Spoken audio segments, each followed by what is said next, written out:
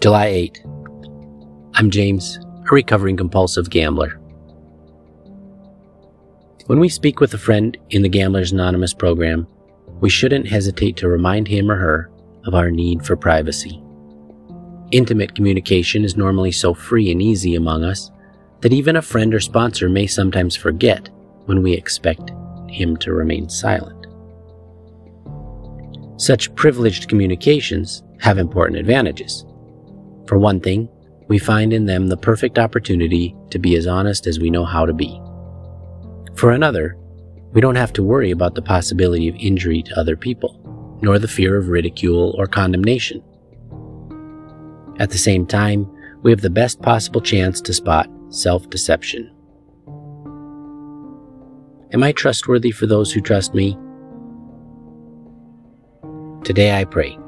I pray for God's assistance in making me a trusted confidant. I need to be a person others will be willing to share with. I need to be an open receiver, not just a transmitter. Today I pray for a large portion of tried and trueness, so that I may be a better and more receptive friend to those who choose to confide in me. Today I will remember, be a receiver,